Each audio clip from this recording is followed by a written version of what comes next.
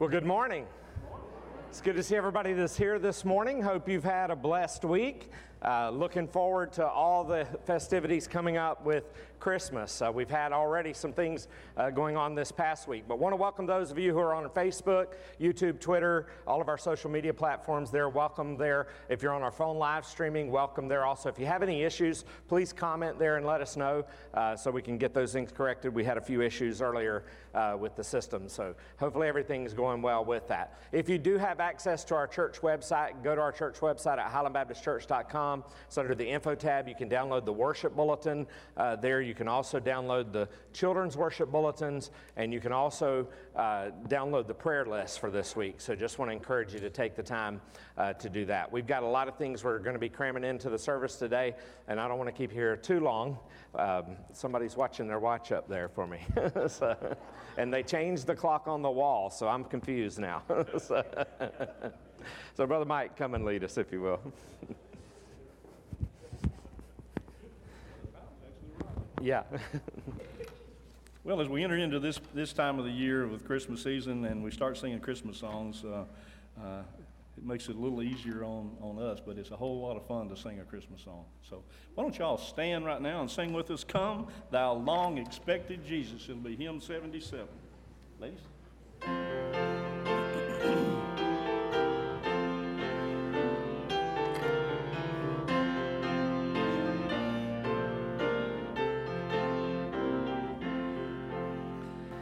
Come thou long expected Jesus, born to set thy people free from our fears and sins, release us, let us find our rest in thee. Express strength and consolation, hope of all the earth thou art, dear desire of every nation, joy of every longing heart. Born thy people to deliver, born a child and yet a king, born to reign in us forever. Now thy gracious kingdom bring, by thine own eternal Spirit, rule in all our hearts alone. By thine all-sufficient merit, raise us to thy glorious throne.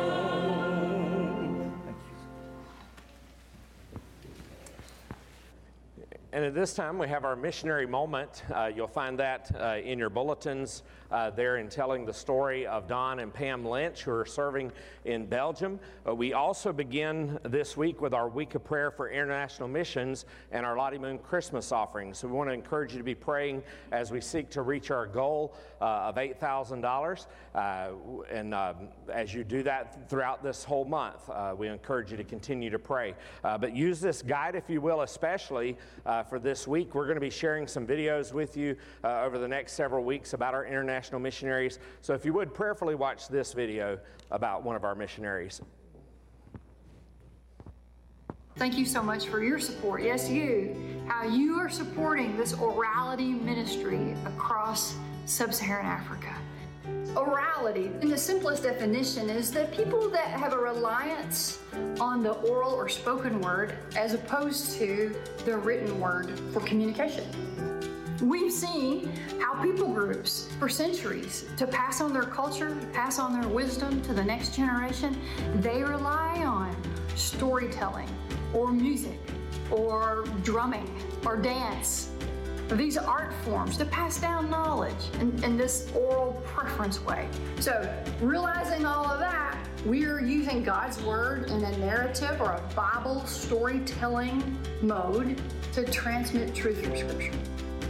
As you give to the cooperative program, as you give to the Lottie Moon Christmas offering, that supports our work, and we thank you. And the offering that you give to the Lottie Moon Christmas offering, 100% of that goes to the mission field to support those missionaries and their work there on the field. Your regular cooperative program gifts give to help support the overhead costs of things there in Richmond, Virginia at our International Mission Board offices. So prayerfully give towards this offering. Let's go to the Lord in prayer for our Lottie Moon Christmas offering as well as for our missionary family of the week, Don and Pam Lynch. Heavenly Father, we want to thank you so much for the blessing of this day. And Father, as we come into your presence, we ask for your Spirit to be present with us. We ask for you to speak to our hearts. We ask, Lord, that you would be glorified and honored in our lives. And as we ask that, Lord, we understand that we are unholy people, Lord, that we have sinned against you. And Lord, whether that's in things that we have sinned directly against you or we failed to do things that you've commanded us to do. And so, Father, we ask for your cleansing by the precious blood of Jesus Christ. Set us on the path of righteousness for your name's sake, to live for you each and every day. And Father, we pray that you would hear our prayers this morning. We want to pray especially for Don and Pam Lynch, who are serving in Belgium. We want to pray for the work that is going on in sub-Saharan Africa with the storytelling and sharing the gospel through the Bible and stories. And Father, I just pray that you will open up the opportunities there for many more people to come to faith in Jesus Christ as our Lord and our Savior. So thank you, Lord, for what you're already doing around this world through this church and many other Southern Baptist churches that are joined together. And Father, we just pray for your will to be done in this service this morning as we come to worship you. In Jesus' name we pray. Amen and amen. Let me just remind you, you can do your giving. You have envelopes in front of you in the pews. The plates are at the front, at the doors as you leave. You can also do that online by going to our website at highlandbaptistchurch.com. Go to the far right-hand side, click the Give Online tab. Easy platform there to set up your one-time gift or a recurring gift. So I want to take the time to encourage you to do that. We've got a lot of announcements that I'm going to wait for them to share with you at the end so you won't forget those when we get to that. But just want to say thank you to those who helped us over these last few weeks getting ready for the parade last night. As well as for, we also have a Christmas tree, if you don't know it, at the Trees of Christmas at South Jackson. I want to encourage you to go by there, vote for our tree. And so a little plug there. And then thank you to those who helped, though, with the parade float and with those bags. We were able to give out 2,000 packs of hot chocolate with a gospel track in it, as well as 2,000 pieces advertising our Christmas program that'll be coming up in 2 weeks from today on Sunday night. So you did an awesome job in helping us with all that, and all those who participated riding on the float, handing those out, getting everything ready. So just wanted to say thank you so much for that. It's an opportunity we had here locally to share the gospel, and it's a way even our kids were able to get involved with that, riding on the float, to draw attention to what we were sharing with others. So thank you so much. Brother Mike. Yes. Okay, turn your hymnals now to hymn 76, O Come, Emmanuel.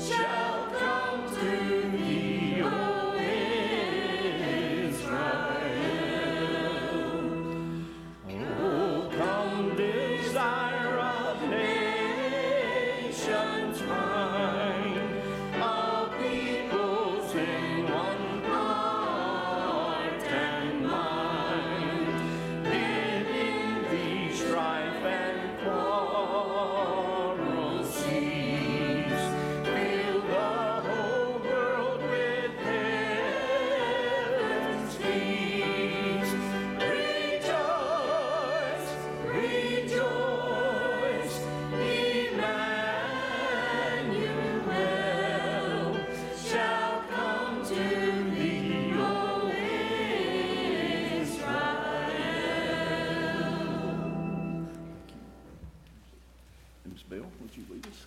Miss Bill Royton is going to do our special this morning.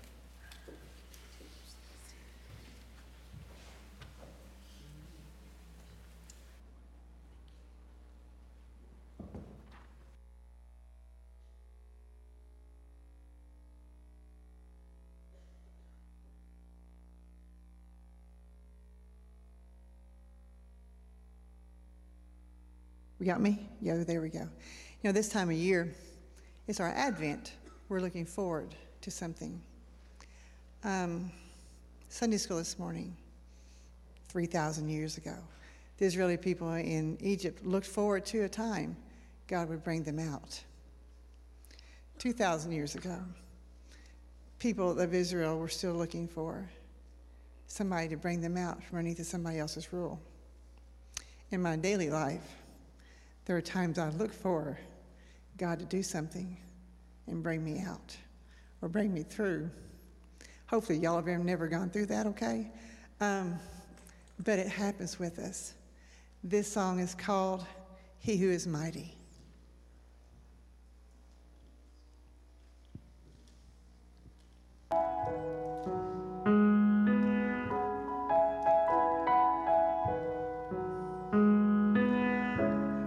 Mercy our God has shown to those who sit in death's shadow. The sun on high pierced the night, born was a cornerstone. Unto us a son is given, unto us a child is born. He who is mighty has done a great thing, taken on flesh, conquered death's sting, shattered the darkness and lifted our shame.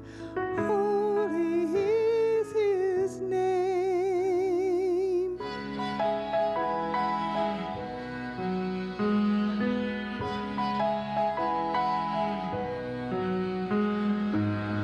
Oh, the freedom our Savior won. The yoke of sin has been broken. Once a slave, now by grace, no more condemnation. Unto us a son is given, unto us a child is born. He who's mighty has done a great thing, taken on flesh, conquered death's sting, shattered the darkness and lifted our shame. Holy is his name. Holy is his name. Now my soul magnifies the Lord. I rejoice in the God who saves. I will trust his unfailing love. I will sing his praises all my days. Now my soul magnifies the Lord. I rejoice in the God who saves. I will trust his unfailing love. I will sing his praises all my days. He who's mighty has done a great thing, taken on flesh, conquered death's sting, shattered the darkness and lifted our shame. Holy is his name. Holy is his name.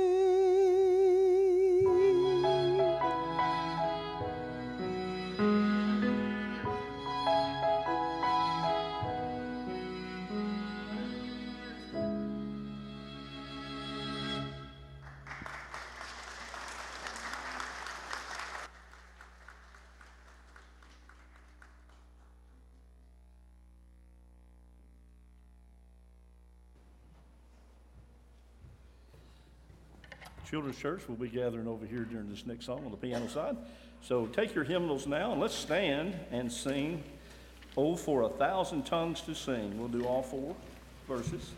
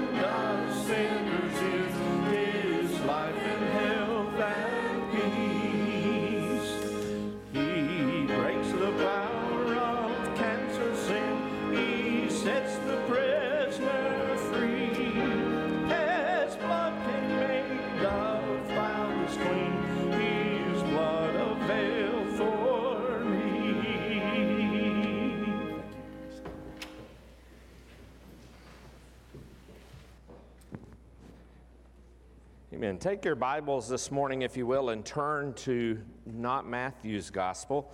We actually looked at Matthew's gospel. We're going to springboard from that. I do want to just draw your attention to one place there in Matthew, but if you will, turn over to 1 Corinthians and chapter 15. 1 Corinthians chapter 15 is where we're going to go to from this. We talked about this last week, the biggest lie, as Jesus had been resurrected from the tomb. We found out that Matthew's gospel is the only gospel that tells us what the Roman soldiers did afterwards and how they go to the Jewish authorities. And that's what you find there in those last verses in verse 11 through verse 15 of Matthew chapter 28, if you want to read that. That it shares with us there that they went and they began to make up this scheme to say that the disciples had come and stolen the body of Jesus away. And we talked about some of the possibilities of the resurrection. But I want to take you, if you will, to 1 Corinthians chapter 15. And we're just going to stand and read here verse 1 down through verse 4.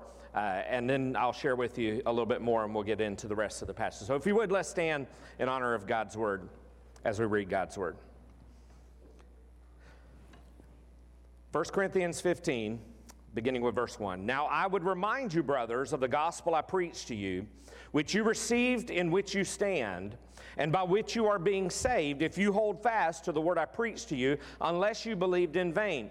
For I delivered to you as of first importance what I also received, that Christ died for our sins in accordance with the Scriptures, that he was buried, that he was raised on the third day in accordance with the Scriptures. Let's go to the Lord in prayer. Heavenly Father, we just want to thank you so much for your word and the truth of your word. And Father, as we look at what Paul has to tell us about the resurrection in light of what we've seen in Matthew's gospel, Father, I pray that even in the world we live in, where there are many people who want to deny the resurrection, who want to deny the authority of Jesus Christ on our lives, Father, I pray that you will use this to speak truth into our hearts, that if there is even one person who's here this morning or watching online who doesn't know Christ as their Lord and their Savior, may today be the day of salvation for them. Lord, for us as believers, may you use it to encourage us, to strengthen us in our walk, and to be faithful more than ever before to share the good news of the gospel with those around us. In Jesus' name we pray. Amen and amen. You can be seated. Now, as I said last week, we looked at the power of the resurrection, and we looked at those possibilities of the resurrection, possibilities that people have hypothesized throughout the generations. One was that Jesus himself didn't die on the cross, that it was someone else, and that's what the Muslim faith says. Others would say that it wasn't that Jesus didn't die on the cross; he just fainted, if you will. There were other possibilities that we talked about last week that said that Jesus' tomb was empty. It wasn't empty, that they just went to the wrong tomb, and all their sorrow and all their grief, they went to the wrong place. But we talked about all the things about those possibilities to show that if they had gone to the wrong place, all somebody had to do was point out and say, no, it's over here. And you could see it's still sealed up, and Jesus is still in there. And so we talked about how the possibility was there that the disciples stole the body of Jesus. And then we saw the implications of the resurrection, that Christianity stands or falls on the resurrection of Jesus Christ. We saw that if Jesus didn't rise from the dead, then we don't have to worry about a thing he said because it was all a lie. But if he did rise from the dead, then we have to accept everything that he said because his authority is absolute. We finally saw the power of the resurrection also in that message last week, that's seen in that one question, did Jesus arise from the dead? But in this message, I want to go back to the possibilities there of the resurrection again and how everything changed so quickly in that culture. One of the proofs, one of the evidences that we saw was how Christianity just almost sprang up overnight and grew so quickly and suddenly when those soldiers had gone to the Jewish authorities and made up that biggest lie in the history of the world. But we might ask, what does that lie have to do with us today? Think about what happened there. There was no process, there was no development, there was no debate, no discussion, yet in a relatively short time, thousands upon thousands of people believed that Jesus rose from the grave. How do you explain the influence and the dramatic change in their behavior in the days before the resurrection to the days after the resurrection? And we saw in those verses that in addition to those 12 disciples, 11 after Judas had killed himself, hundreds of other people claim to have seen the risen Savior. And Paul himself tells us in the passage we're about to read here that over 500 brothers saw him at one time. In other words, we said, Paul was saying, go ask them. If you don't believe what we're telling you, if you don't believe the evidence we're showing you, go ask all those, the hundreds of people who saw Jesus in the flesh, and you can verify this. And then you look at what happens to Paul himself and how Paul was so radically transformed. I mean, you remember who Paul was? He was Saul before he was Paul, and he was one who was going around persecuting the New Testament church. Not just persecuting, he was killing them. And on a road to Damascus, a blinding light appeared, and he was blinded, and he called out to God. He called out to the Lord when he saw Jesus there, and he was radically transformed and changed in his life. In the middle of this text that we're about to read through, Paul says, I live in danger every hour of my life. Literally, I'm risking my life every single day. And he talks about all kinds of troubles that he went through. If you look at 2 Corinthians chapter 11 and verse 23 through verse 28, he has a long list of things that happened to him there. He said, are they servants of Christ? He said, I am a better one. I am talking like a madman, far greater labors, far more imprisonments, with countless beatings that he experienced, often near death. He says, 5 times I received at the hand of the Jews the 40 lashes less one. 3 times, he says, I was beaten with rods. Once I was stoned. 3 times I was shipwrecked. A night and a day I was adrift at sea, on frequent journeys, in danger from rivers, danger from robbers, danger from my own people, danger from the Gentiles, danger in the city, danger in the wilderness, danger at sea, danger from false brothers, in toil and hardship, through many a sleepless night, in hunger and thirst, often without food, in cold and exposure. Did you hear all that? And Paul did all of this, unafraid of man, willing to lay down his life on a daily basis. Why? Because he knew that the Lord had called him to be an apostle, to be a missionary to the Gentiles, and as a result, he was going wherever Jesus led him to go, doing whatever Christ called him to do, no matter how radical it might seem, no matter what sacrifices might be involved, no matter what risks it might mean that he would have to take.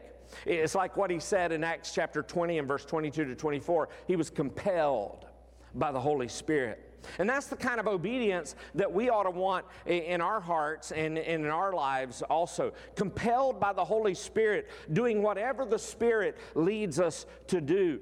Not knowing what will happen to us as a result, but knowing that if we, even though it's not going to be easy, if we do what He wants us to do, He will bless us. And why do we do all that, and why should we do all that? Because our life is to be worth nothing to us unless we complete the task that the Lord Jesus has given to us. So why should we follow Christ with that kind of radical, sacrificial, risk-taking obedience? So the question I want to look at this morning from this text is, where do you get a courage like that? How do you have that kind of laser focus like Paul had? What is it that compels a person to have that radical, sacrificial, risk-taking obedience to Christ? Why should we follow Him with that kind of obedience? Understand that when Paul says that even if he offers his body to be burned as a Christian or martyred as a missionary, if he does it without love, it's meaningless. And so Paul, you'll notice throughout all his ministry, he was driven by love. Love for Christ and love for people. Why should we follow Christ like this with this kind of obedience? It ought to be driven by our love for Him and our love for others. Now, there's a few reasons I want you to see here in 1 Corinthians chapter 15 as to why we ought to follow Christ like this that would help us to overcome the obstacles here of the biggest lie in history. So what I want you to do is, I don't normally read long passages of Scripture like this, but I want to take you through 1 Corinthians chapter 15. So if you have your Bibles, look along with me there. You can look along on the screen. 1 Corinthians chapter 15, we'll pick up with verse 5. And so verse 5 says, and that he appeared to Cephas, then to 12, then he appeared to more than 500 brothers at one time, most of whom are still alive, though some have fallen asleep. Then he appeared to James, then to all the apostles. Last of all, as to one untimely born, he appeared also to me. For I am the least of the apostles, unworthy to be called an apostle, because I persecuted the church of God. But by the grace of God, I am what I am, and His grace toward me was not in vain. On the contrary, I worked harder than any of them, though it was not I, but the grace of God that is with me. Whether then it was I or they, so we preach, and so you believed. Now, if Christ is proclaimed, he says, as raised from the dead, how can some of you say that there is no resurrection of the dead?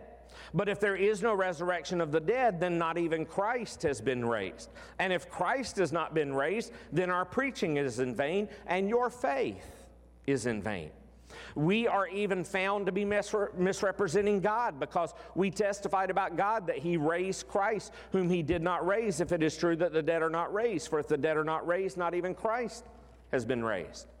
And if Christ has not been raised, your faith is futile, and you are still in your sins. Then those who are fallen asleep in Christ have perished. If in Christ we have hope in this life only, we are of all people to be most pitied. But in fact, Christ has been raised from the dead, the first fruits of those who have fallen asleep. For as by a man came death, by a man has come also the resurrection of the dead. For as in Adam all die, so also in Christ shall all be made alive. But each in his own order, Christ the firstfruits, then at His coming those who belong to Christ. Then comes the end, when He delivers the kingdom of God the Father, after destroying every rule and every authority and power. For He must reign until He has put all His enemies under His feet. The last enemy to be destroyed is death. For God has put all things in subjection under His feet. But when it says all things are put in subjection, it is plain that He is expected who put all things in subjection under Him. When all things are subject to Him, then the Son of Man Himself will also be subject to Him who put all things in subjection under Him, that God may be all in all. Otherwise, what do people mean by being baptized on behalf of the dead? If the dead are not raised at all, why are people baptized on their behalf? In other words, that was a thing that was going on in that day. There were those who were baptizing themselves in place of somebody else who had already died, hoping that would get them to heaven. And he says, why are you even doing that if the resurrection doesn't even happen? He says in verse 30, why are we in danger every hour? I protest, brothers, by my pride in you, which I have in Christ Jesus our Lord, I die every day. What do I gain if, humanly speaking, I fought with beasts at Ephesus? If the dead are not raised, let us eat and drink, for tomorrow we die. Do not be deceived. Bad company ruins good morals. Wake up from your drunken stupor, as is right, and do not go on sinning, for some have no knowledge of God. I say this to your shame. Then he goes on in verse 35 and says, but someone will ask, how are the dead raised? With what kind of body do they come? You foolish person, what you sow does not come to life unless it dies. What you sow is not the body that is to be, but a bare kernel, perhaps of wheat or some other grain. But God gives it a body as He has chosen, and to each kind of seed its own body. For not all flesh is the same, but there is one kind for humans, another for animals, another for birds, another for fish. They are heavenly bodies and earthly bodies, but the glory of the heavenly is the one kind, and the glory of the earthly is of another. There is one glory of the sun, and another glory of the moon, and another glory of the stars, for stars differ from star in glory. So it is with the resurrection of the dead. What is sown imperishable is perishable. What is raised is imperishable. It is sown in dishonor. It is raised in glory. It is sown in weakness. It is raised in power. It is sown a natural body. It is raised a spiritual body. If there is a natural body, there is also a spiritual body. Thus it is written, the first Adam became a living being. The last Adam became a life-giving spirit. But it is not the spiritual that is first, but the natural, then the spiritual. The first man was from earth, a man of dust. The second man is from heaven. That's speaking of Jesus there. As was the man of dust, so also are those who are of the dust. And as is the man of heaven, so also are those who are of heaven.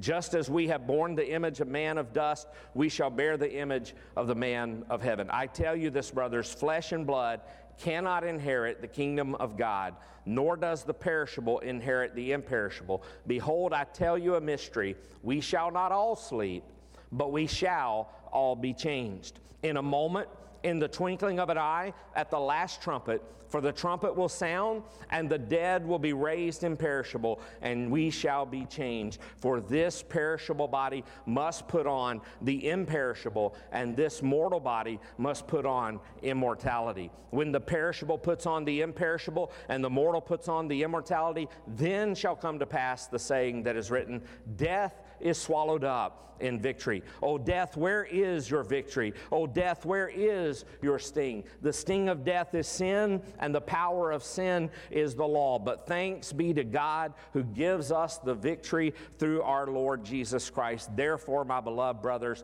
be steadfast, immovable, always abounding in the work of the Lord, knowing that in the Lord your labor is not in vain. What a powerful passage that we read there. Notice you see it at the very end there, that last verse. This is what this whole chapter is building towards. Paul is encouraging the Corinthian church to be steadfast, to hold fast their faith, to be immovable, unshakable in their conviction, in their actions, always abounding in the work of the Lord, knowing that in the Lord our labor, our lives is not to be in vain. That's it, though, isn't it? That's what we all want to have in our lives, that when we come to the end of our life, we have lived our life not in vain. As we look at this passage, none of us wants to waste our lives and to come to the end and say, well, it was all nothing. None of us wants to get to the end of our lives and look back and say, Lord, all those things you put on my heart to do, all those things you told me to do, I didn't do them. And I wasted my chance. I tell you this morning, I don't want to waste the chances that the Lord gives me to serve Him. And there's two reasons I want to share with you quickly this morning with. One reason is because death is coming. Death is coming. That's one of the things Paul is saying to the New Testament church here. We ought to always want to abound in the work of the Lord on this earth, because we know that none of us are here for very long. I don't have a lot of time. You don't have a lot of time. The Bible says we're only here for a short while. It's like a vapor. It's like a mist. It's here today and it's gone tomorrow. Here 1 second, gone the next. And death is coming to every single one of us. And that's the glaring reality of what Paul is saying here in 1 Corinthians chapter 15. Right in the middle of this chapter, did you see it there in verse 21? It says, by a man came death. And then in verse 22 it says, in Adam all die. Every single one of us in Adam. In other words, every single one of us born in the human race are going to die. Death is our destiny. But death is also our enemy. 1 Corinthians 15:26 makes it clear there that death is our enemy, our final enemy. And so remember why we die. We die because we have sinned against God. What are the wages of sin? Death. But the gift of God is eternal life through Jesus Christ our Lord. So we understand there that we are going to die because of sin. Death was not the way it was supposed to be. God created man and woman in Genesis chapter 2 to live, but death entered into the world because of sin, and it comes with all of its tragic consequences onto our lives and upon this world. So even as Christians, there's not a one of us here who like funerals. We're frustrated to live in a world that's filled with funeral homes and cemeteries. And these things in this world ought to remind us that our death is coming. It could happen anytime. It could happen today. It could happen tomorrow. It could be this week. Life is short. So let me encourage you, do what the Lord places in your heart to do while you still have the time. Because not a single one of us who are here this morning are guaranteed tomorrow. So obey today. I mean, think of this. Think of all the unreached people. I mean, we just emphasized our international missions offering and our international missions prayer emphasis. Think of all the unreached people around the world. And not just around the world, but draw it in close. Here to Tullahoma, people who don't know Jesus as their Lord and their Savior. People who are in your lives that we interact with on a daily basis that don't know Christ. And death is coming. Death is coming for us, but it's coming for them also. And so do something. You know, love radically and sacrificially and take those risks to serve the Lord and whatever. Share the gospel, no matter what it might mean for your reputation.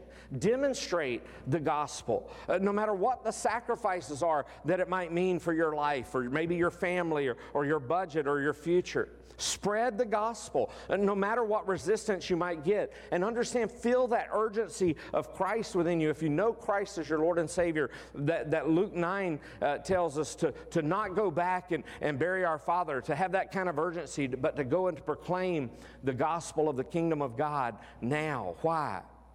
Because somebody else's death is coming. Yours is coming. There's a lost and dying world around us that their death is coming to. Life is short, so obey today. Follow Christ with that radical obedience. We ought to also want to follow Christ in that kind of obedience because the resurrection is real. So with the reality of the resurrection, of death as the backdrop that he's already laid out in those first 11 verses of this chapter, Paul here, he gives a wonderful gospel presentation there in those first few verses of chapter 15 of the gospel. God in the flesh, Jesus who died on the cross, who was buried in a tomb, arose on the third day and gave victory over sin and death, appearing to many witnesses, of whom Paul says that I am one, before he ascends into the heavens. And so Paul, he's just laying the foundation here that if we're not careful can seem pretty elementary to us. You know, yeah, Jesus rose from the dead. That's simple. We believe that. We can almost read the first part of this chapter kind of with a ho-hum sense of monotony. Yeah, I know that. I know the resurrection, but there's nothing ho-hum about the resurrection. We're talking about a man who died violently, who died a violent death in one of the most inconceivable ways to die on a cross. And then after 3 days of being dead, he comes back to life and appears to people. I mean, could you imagine going to somebody's funeral and going to their burial, seeing the body placed in the grave, in the ground, and then a week later, the person's walking around, walking up to you, talking to you. I mean, that would be crazy to us, but that's what was happening here with Jesus. It's great news for the world. Death has been defeated. And so may the gospel never be ho-hum for us. May we never forget that the reason we gather on Sundays rather than some other day is purposeful, because it was the first day of the week. And so even at a time like this, when we're celebrating Christmas, The birth of Christ is important. The crucifixion is important.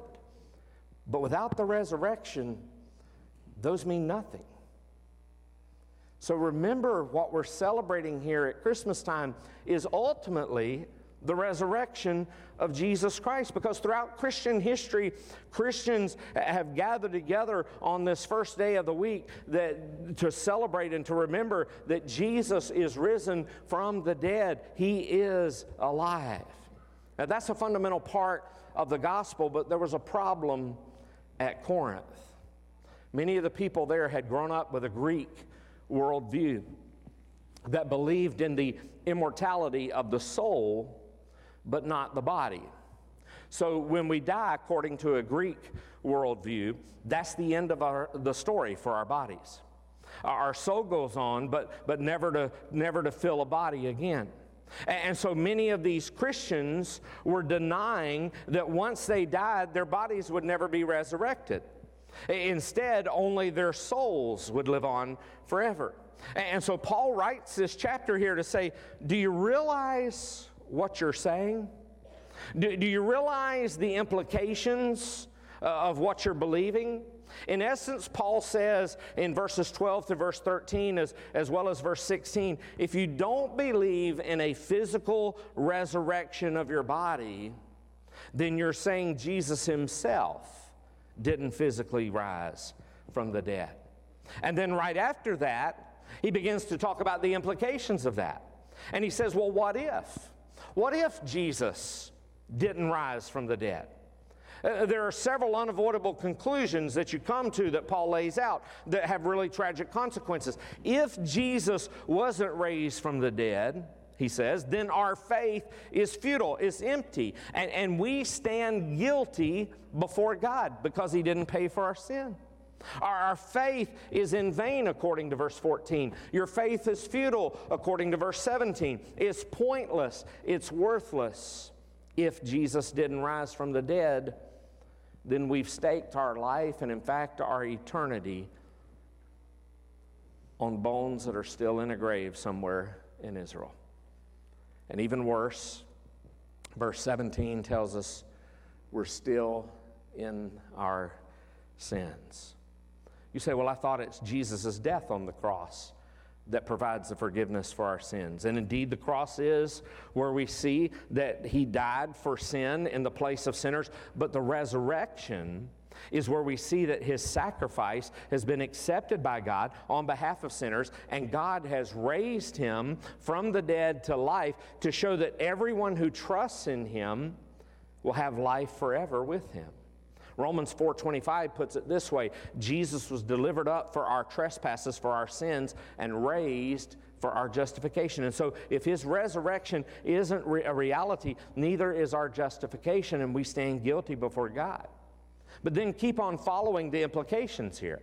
If that's the case, Paul goes on to say, then our message is false. Everything I preach every Sunday is false, and our mission is destructive. What we preach is vain in verse 14. It's not true. It's like we're spreading lies, and that makes our mission destructive. Verse 15, we're even found to be misrepresenting God, and that's huge. We're spreading falsehoods about God and defaming and dishonoring God himself. And if that's not enough, Paul says, it keeps going on. If Jesus didn't rise from the dead, then those who died in Christ have been judged before God to spend an eternity in hell already. Paul says in verse 18, those who have fallen asleep in Christ, they have perished. And the word he uses there for perish is more than just physical death. Physical death is what Paul means when he says those who have fallen asleep in Christ. And that makes sense when you put it together. If Jesus wasn't raised from the dead, then Christians who have died were not forgiven of their sins. They were guilty before God as a result, and now they're experiencing that eternal damnation, the everlasting punishment for their sins. And then Paul concludes, even for his own life and for the lives of other followers of Christ, and says there in verse 19, he says, nevertheless, in verse 19 he says, if in Christ we have hope in this life only, we are of all people most to be pitied.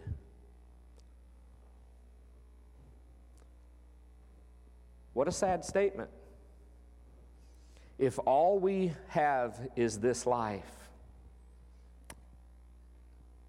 we're to be most pitied. He goes on to say in verse 29 about baptism there, which some believed, we said, as a reference to practice that some of the Corinthian Christians were practicing there and participating in, that if someone would be baptized on the behalf of somebody who's dead, which was not taught in the Scriptures, and others believe this wording actually is a reference to simple believers' baptism. The imagery is being baptized in the body that'll die in hope of the body to be raised, but that's nowhere in the Scripture. And so Paul's making this point to say whatever practice this is that he's mentioning here, it doesn't make sense if the resurrection isn't real. And then in verse 30 is when Paul talks about the danger he experienced on a daily basis, all the suffering that he's endured for the spread of the gospel. If Jesus isn't risen from the dead, he says, I'm wasting my time. And why did I go through all the sufferings that I went through? And so Paul says here and in other places all throughout the New Testament, he says, I'm embracing suffering here because I know my reward is coming. But if there's no reward in eternity, then my life makes no sense on earth. And if there's no resurrection in this life, all there is, then he says, just eat, drink, be merry, have a party. And isn't that what our world says? Let's just eat, let's just drink, let's just party it up. There's nothing else to this life beyond death. Understand this about biblical Christianity, though. Biblical Christianity is about laying down your life in a radical, sacrificial, risk-taking obedience to Christ. It's about spreading the gospel, so embracing suffering, going to the hard places, going to the needy places. And you know some of the needy places and some of the people who need to hear, they're right across the street from you. They're in your neighborhood. That's the kind of lifestyle that only makes sense if Christ is risen from the dead. And kind of begs the question, doesn't it? Are you living your life in such a way that it only makes sense if Christ is risen from the dead? Or does your life look virtually like the rest of the world?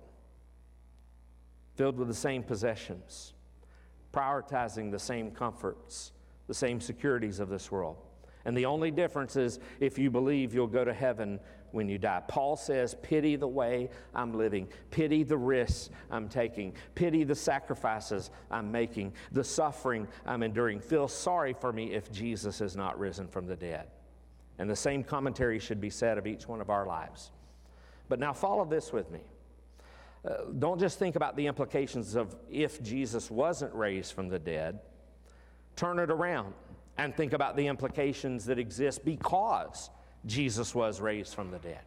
So we've thought about the implications if the resurrection didn't happen, but it's true, it did happen. Paul says in verse 20, but in fact, Christ has been raised from the dead.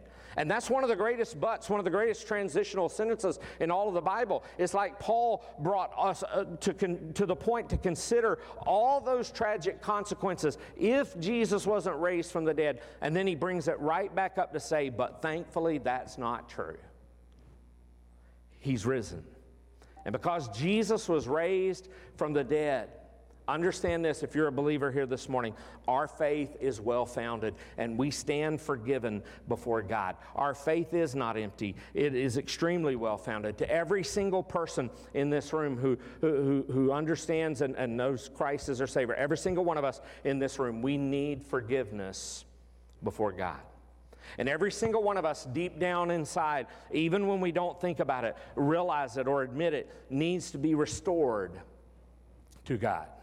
The one who made us, the one who formed us, the one who created us. There's that deep longing within your heart that something is missing. And that something is Jesus Christ, who he sent that we celebrate at this time of year to be born in a lowly manger, to live a perfect sinless life, to die on a cross, be buried in a tomb, and then to arise from the grave on the third day, giving us victory over sin, over death, over hell, and the grave. What a powerful message. There's no better, wiser, more secure, more eternally secure place to place your faith than in Jesus Christ. And in him, and only through faith in him, can you stand forgiven before God. And in light of all that, here at this point, our message is true. and our message is urgent because we've seen the one who's conquered death.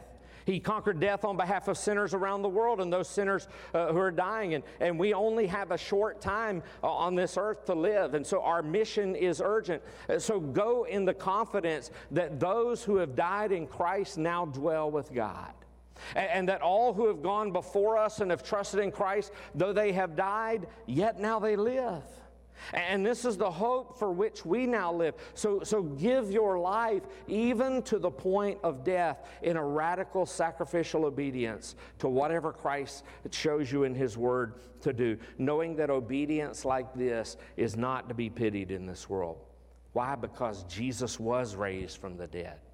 When you know Jesus is risen from the dead, then no matter where He leads, no matter what it costs, no matter what others might say to you, you can keep going forward. You can keep sharing the good news of the gospel. It is not in vain. Your life will not be in vain. When you do what Jesus tells you to do, it will count. In fact, whatever the risen Christ says to do is the only thing that will count. So Paul just keeps on going, and it gets better and better from here, because look on to verse 23.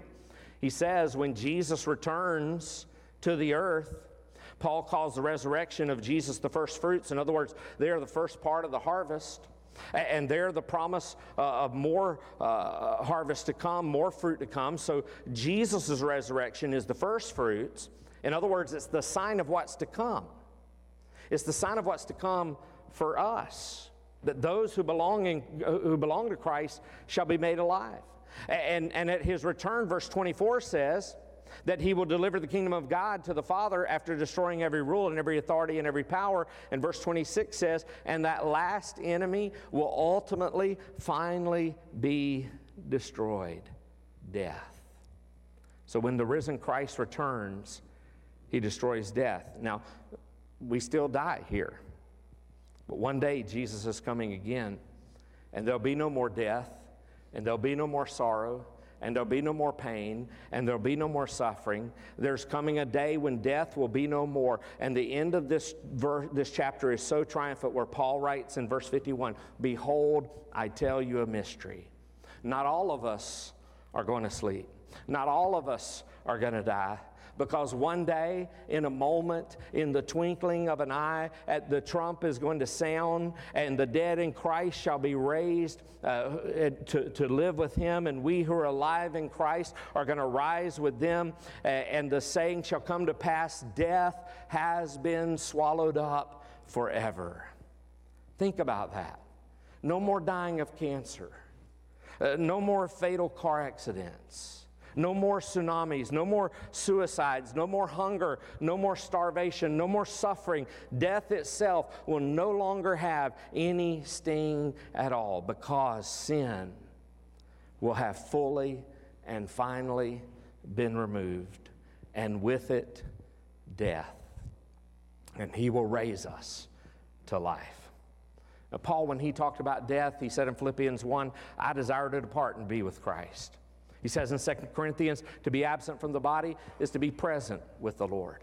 And so the picture we have in the Scripture is the souls of believers upon death immediately enter into the presence of God to live with Him forever.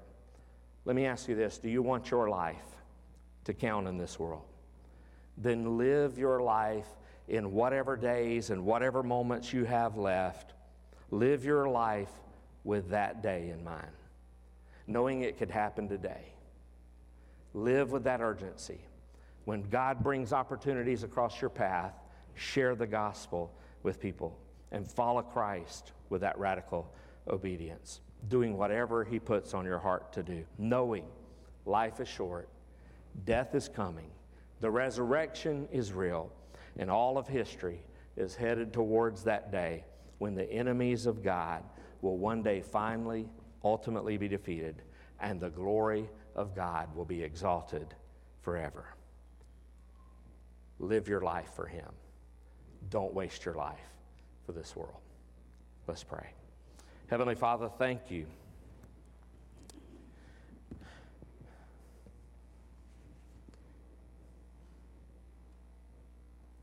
Thank you for all you've done for us. And thank you, Lord, that we can live in a confidence because of what you've done for us. Father, I pray this morning that if there is any who are here this morning who have never by faith trusted in Jesus as their Lord and Savior, Father, may they call out to him today, recognizing their need for salvation. Lord, that they would call out to you and say, "Dear God, I know that I'm a sinner and I need to be saved. I believe Jesus died on the cross, was buried in the tomb, and arose on the third day. Jesus, come into my heart and my life and save me and help me to live for you all the days of my life." And Father, if someone has done that in their hearts, may they come forward this morning in this time of invitation. Father, I pray that they would come to publicly profess that faith in Jesus as their Lord and their Savior. And Father, there may be others of us here as believers that for whatever reasons, Lord, if this were the last day of our life, if this were the last moments of our life, I wonder if we were to look back over our life and to realize I wasted a lot of time that I could have been telling somebody about Jesus. I wasted a lot of resources that you blessed me with to be a blessing to others, to share the gospel. Father, I pray that you would stir our hearts this morning. Lord, maybe there's someone that you're speaking to in their hearts to accept a call into ministry and to service in your kingdom work. Lord, I pray that they would come this morning. We give everything that we have and everything that we are, Lord, that even as we get ready to leave this morning, Lord, I pray that we will go forth into the mission field and be all you would have us to be and do all you would have us to do, say all you would have us to say. And Father, I pray that you will fill us with your Spirit. In Jesus' name we pray. Amen. As we stand, as we sing our hymn of invitation, number 305, I've decided to follow Jesus. Will you make your way and come as the Lord lays on your heart? Brother Mike, if you'll come. I have decided to follow Jesus. I have decided to follow Jesus. I have decided to follow Jesus. No turning back, no turning back. Though none go with me, I still will follow. Though none go with me, I still will follow. Though none go with me, I still will follow. No turning back, no turning back. My cross I'll carry till I see Jesus. My cross I'll carry till I see Jesus. My cross I'll carry till I see Jesus. No turning back, no turning back. Amen. You can be seated for just a moment. Brother, if you'll come and share.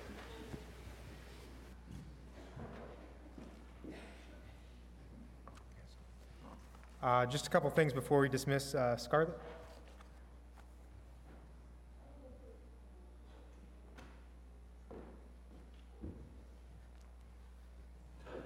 Hi, everyone. I'm serving this year as the chairman of the Stewardship Committee. Next Sunday, we'll have our quarterly business meeting, and one of the things we'll vote on is the budget for the upcoming 2024 year. I'm putting the proposed budget up here. We ask that each family come by and get one so y'all can look it over.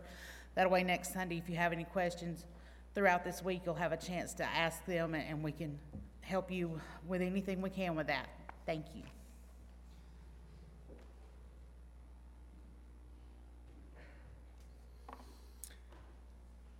We just, please remember Robert Everett as he has knee surgery tomorrow. Please keep the families of Dee Dee Henderson and Ken Jordan in your prayers this week.